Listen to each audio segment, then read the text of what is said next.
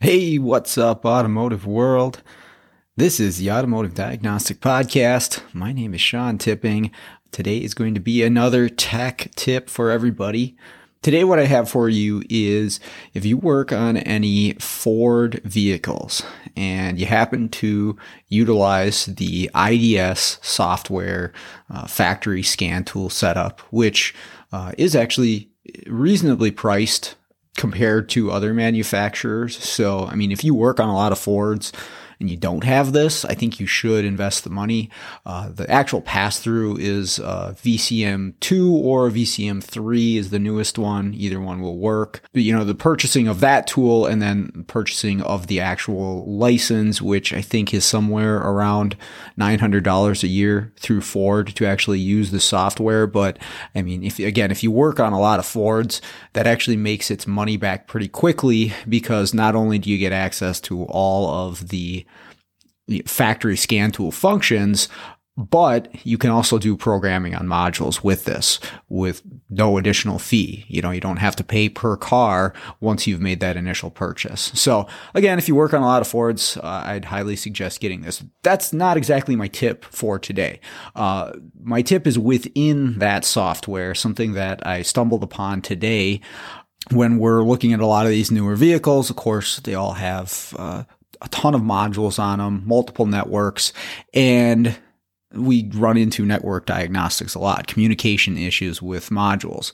Well, traditionally, within the IDS software, if you launch it just from your desktop on your laptop, most of the time you're using a laptop, they did have like a all network scan. It'll go through and it'll scan all the modules, and it'll just say, yes, these modules are communicating, or no, these ones aren't, or maybe these ones aren't equipped. And that was about it. And if you actually logged onto the online version of IDS and you did this through their Oasis site, and you actually had to purchase an additional subscription for this, I think it was like $20 for a week or something like that, but it was extra money. And then you went on their website and you could launch IDS through the website. They had a different network monitor that was actually, I'd say it's similar to like the Chrysler's Y-Tech setup, although not exactly.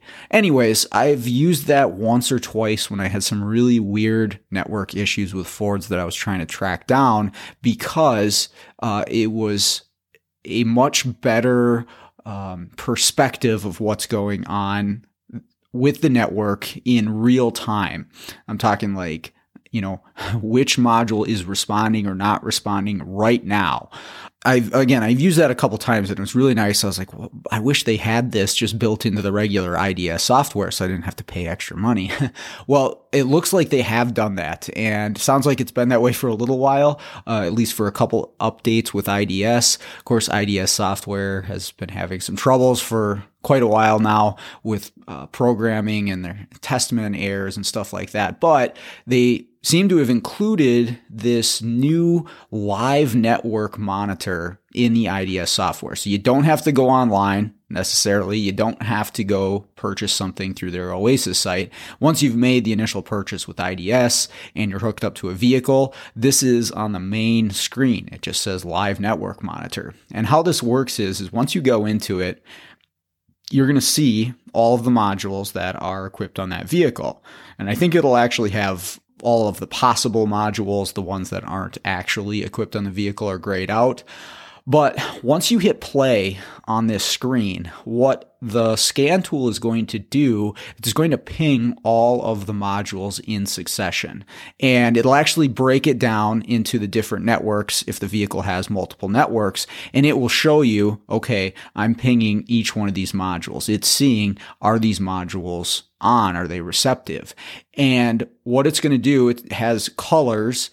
There's a green color for, a module that's online communicating. There's a red color for a module that is not communicating, but it also has a indicator of how many missed messages came from that module. I guess I shouldn't say came from that module. How many messages were missed from that specific module? Okay. So for instance, if you hit play or if you hit start on this live network monitor and the PCM is not communicating, you're going to see it red and you're going to see that number go up pretty quickly because it's not sending any messages out on that bus. Now, if you had an intermittent communication issue, maybe a loose wire connector or something like that, you would see this drop in and out in live time. You'd see, okay, it's missing now, and then it seems to be communicating again. But again, it's live. It's right now. It's in real time, which is really, really helpful. The other feature that this has, which I haven't really played around with too much, but I'm going to mess around with it on some Fords, is it has a tab where you can actually disable these modules from communicating. Now, I don't exactly know, the scenario where that might benefit you, but I'm sure it might come up for one reason or another.